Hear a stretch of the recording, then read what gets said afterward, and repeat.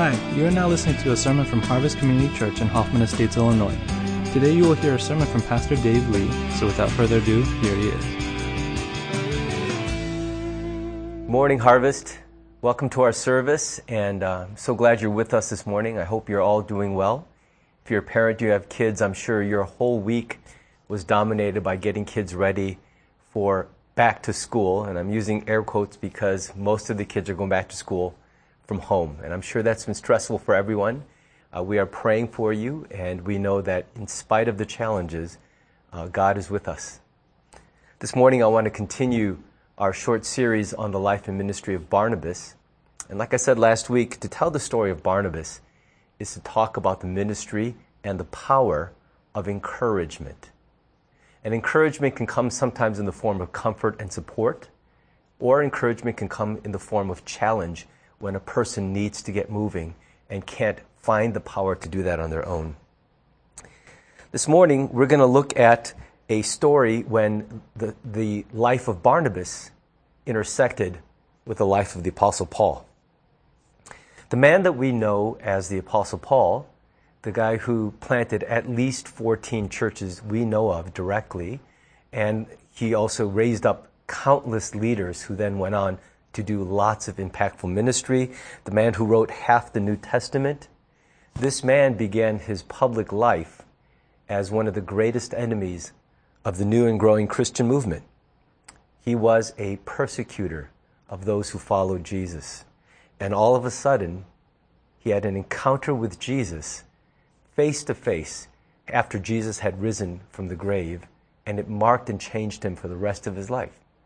In an instant, Jesus flipped the Apostle Paul's polarity. He went from being one thing to being instantly something else right away. That's what we call conversion. Conversion is the instant change from one state of being to another. But even though conversion to Jesus might be instant, the adjustments in our lives aren't necessarily instant. There's a lot that has to happen after that moment when we become followers of Jesus. It's understandable that Paul had a pretty rough start to his Christian journey. When you go from being enemy number one of the church to being an outspoken supporter of the church, it's understandable that people are going to be skeptical, cast some doubts on your motives, wonder if you have any hidden agendas. The truth is that Paul opposed the church so strongly that it had cost many people their freedom and even their lives. A lot of Christians knew someone whom Paul and those he supported had really caused pain for. And, it's not an easy thing when you watch someone who was a symbol of so much danger and pain for you suddenly claim that he has come to your side and become one of you. Trusting Paul too quickly in this situation could have proven deadly. When we look at Acts 9:21, a little bit early on from the text that Sue read for us this morning, we find Paul very shortly after his conversion. He's still in Damascus, where he had gotten saved on the road there, and within just days of coming to Christ, he's already out there proclaiming the gospel.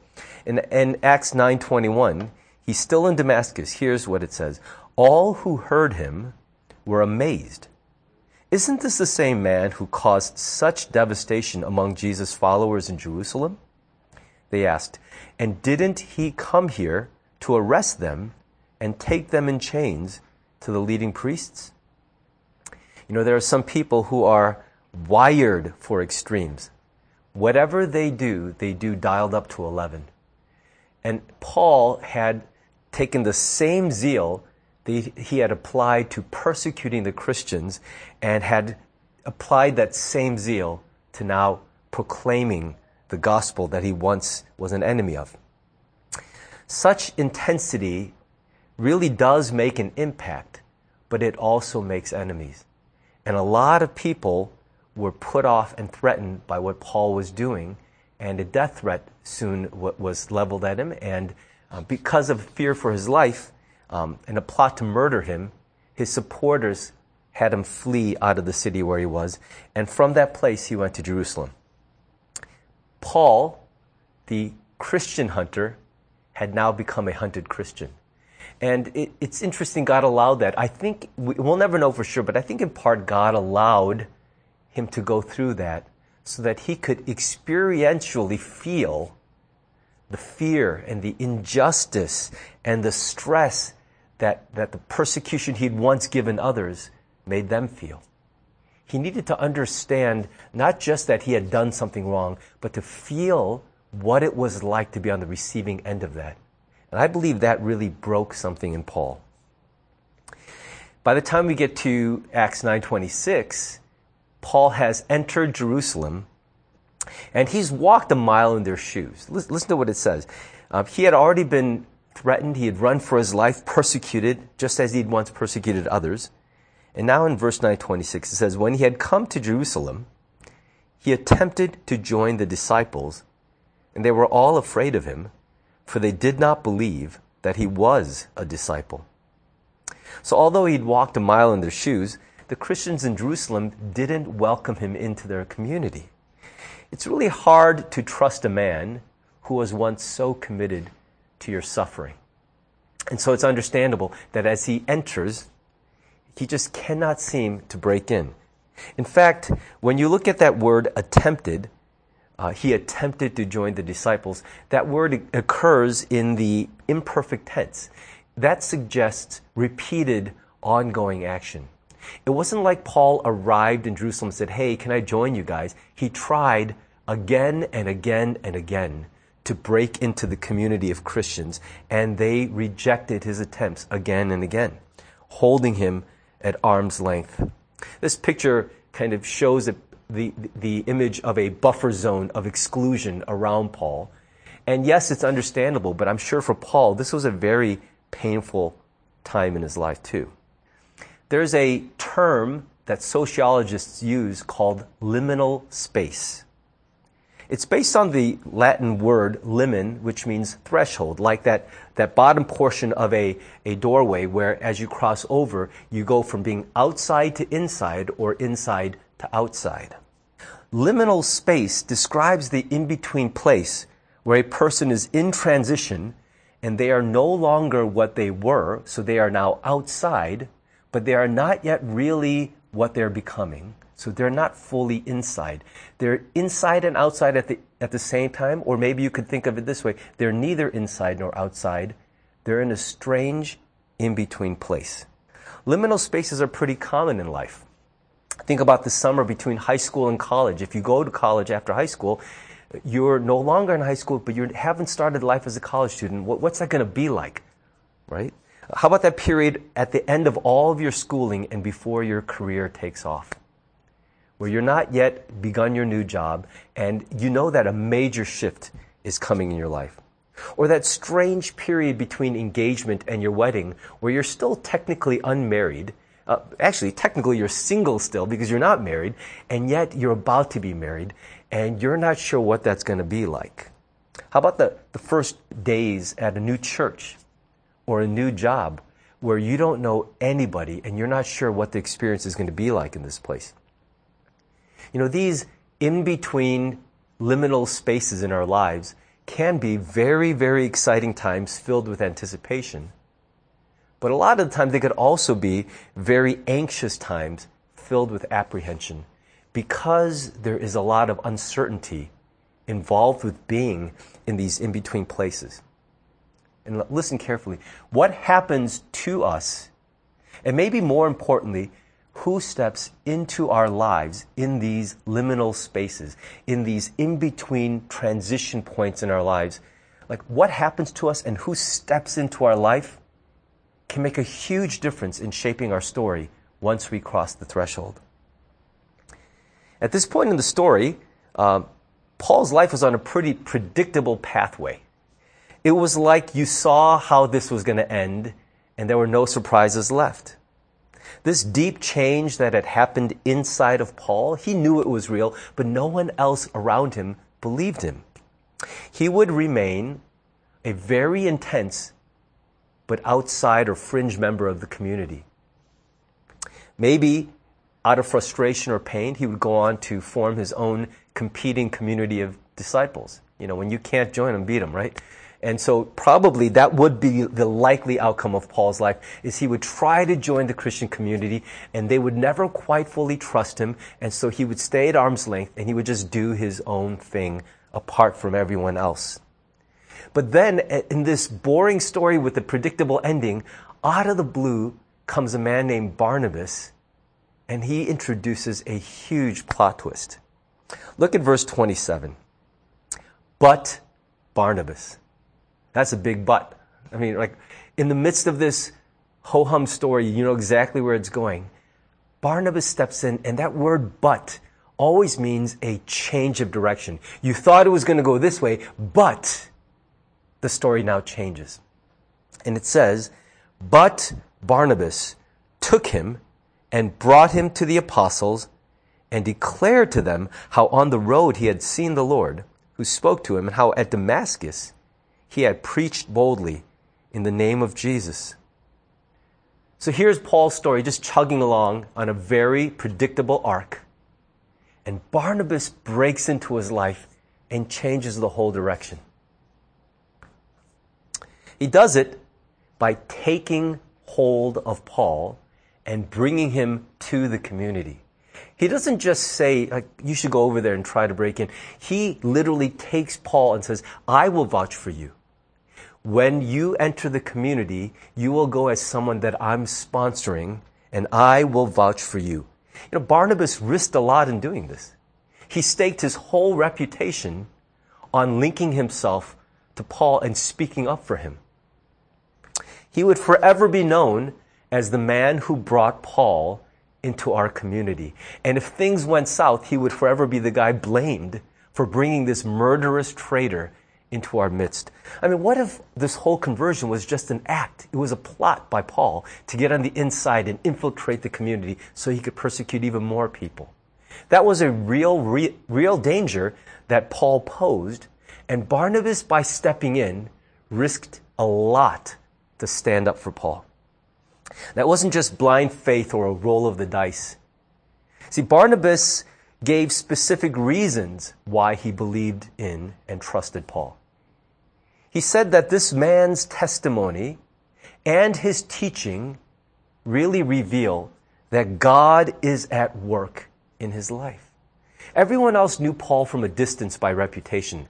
They saw what they saw, and my guess is that Paul, even in his physical appearance, is probably a very intense guy. Maybe not the kind of guy you try to talk to if he sat next to you on an airplane. You probably take one look at him, you're like, too intense, dude. I'm going to just give this guy a pass. And while a lot of people knew about Paul and what he was like from a distance, Barnabas saw something because he looked and he listened. He took the time to get past the reputation and the past actions that Paul had had in his life. And he really listened to what Paul was saying and what was going on in him. And he could discern that in the midst of all of the static and noise, God was up to something in the life of Paul. And so he stood up and said, I know you guys have good reason to be afraid, but I'm going to speak up for this man and say, you need to welcome him in among us. Most of us have what is called personal power, some form of personal power. Maybe it's insider status within a group. And that doesn't mean you have to be particularly popular, but that you just happen to be a member of a group already. So you can imagine, for example, in an in-law situation, that you are a member of a family and here comes a new person who's married into the family. You're an insider, they're an outsider. That's a form of personal power. Just by being a member of the inner group, you have power. Or maybe it's a good reputation.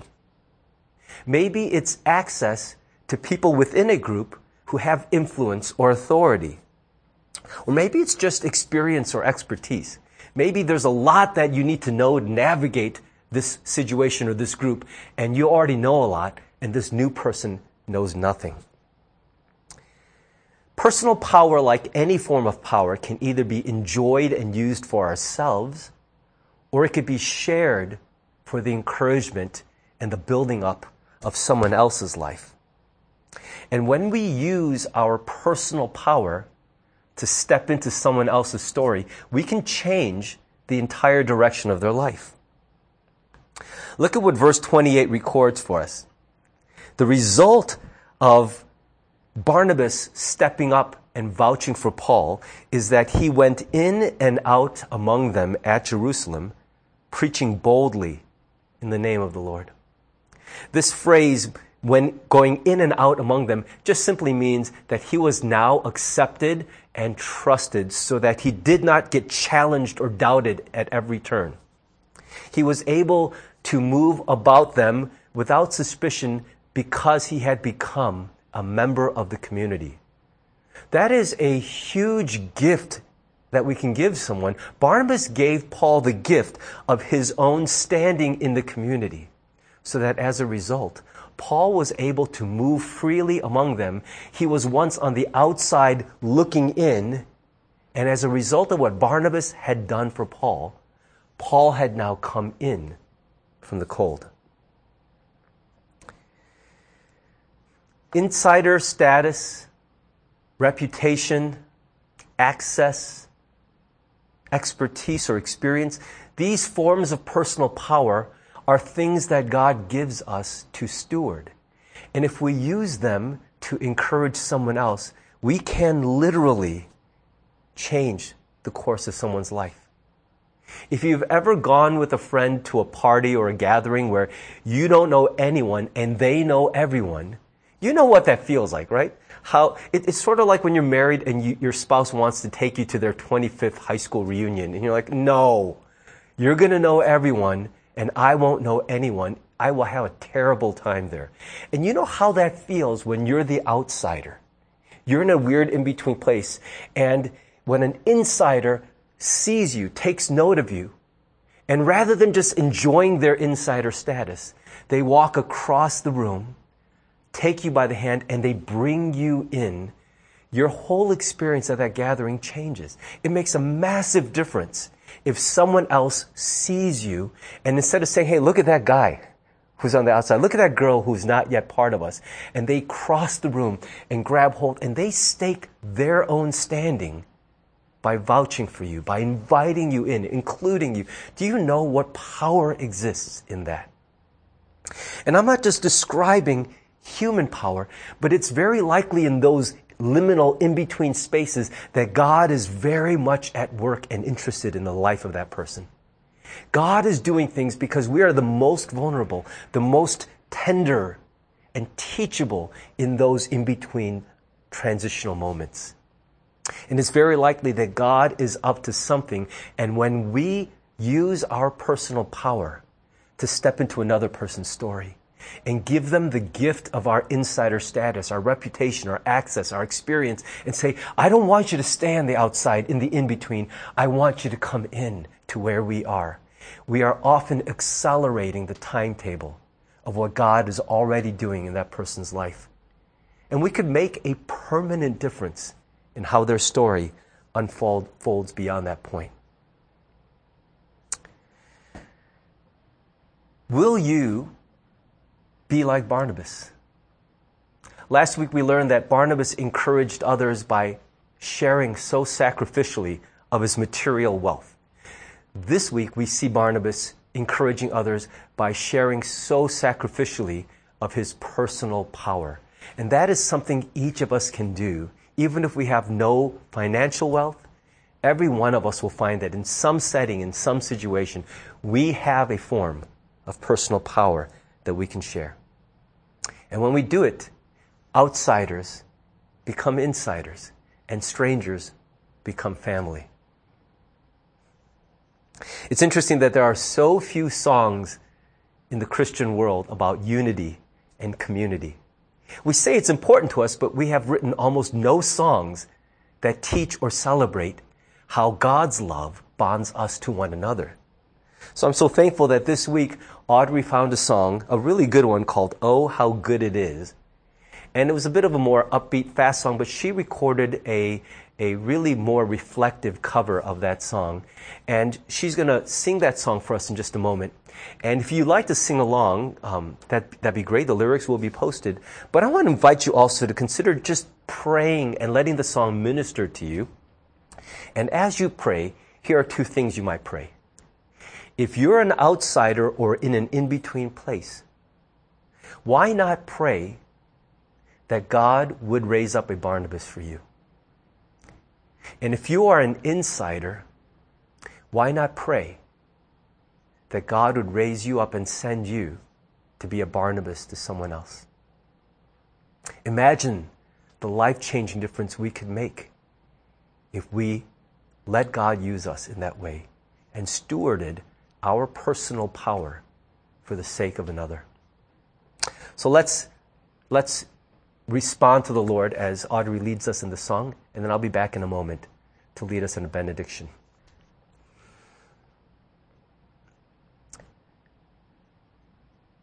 At some point in each of our lives, we will find that we are on the outside or in an in-between place. We don't know where we belong, and we feel very alone. At other times in our lives, we will find that we are on the inside.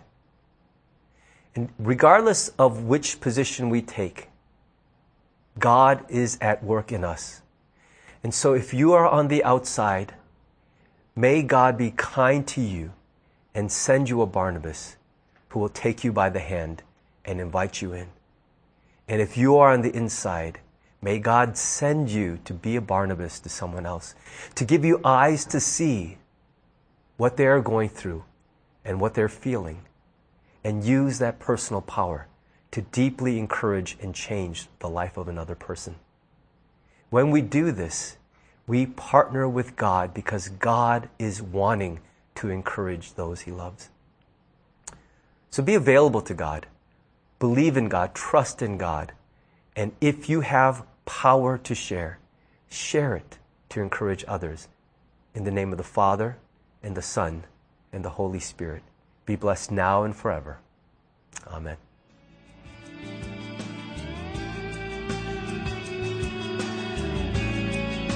Thanks for listening to the sermon from Harvest Community Church. If you would like more information or have any questions or comments, check out our website at harvest-community.org. Thanks for listening.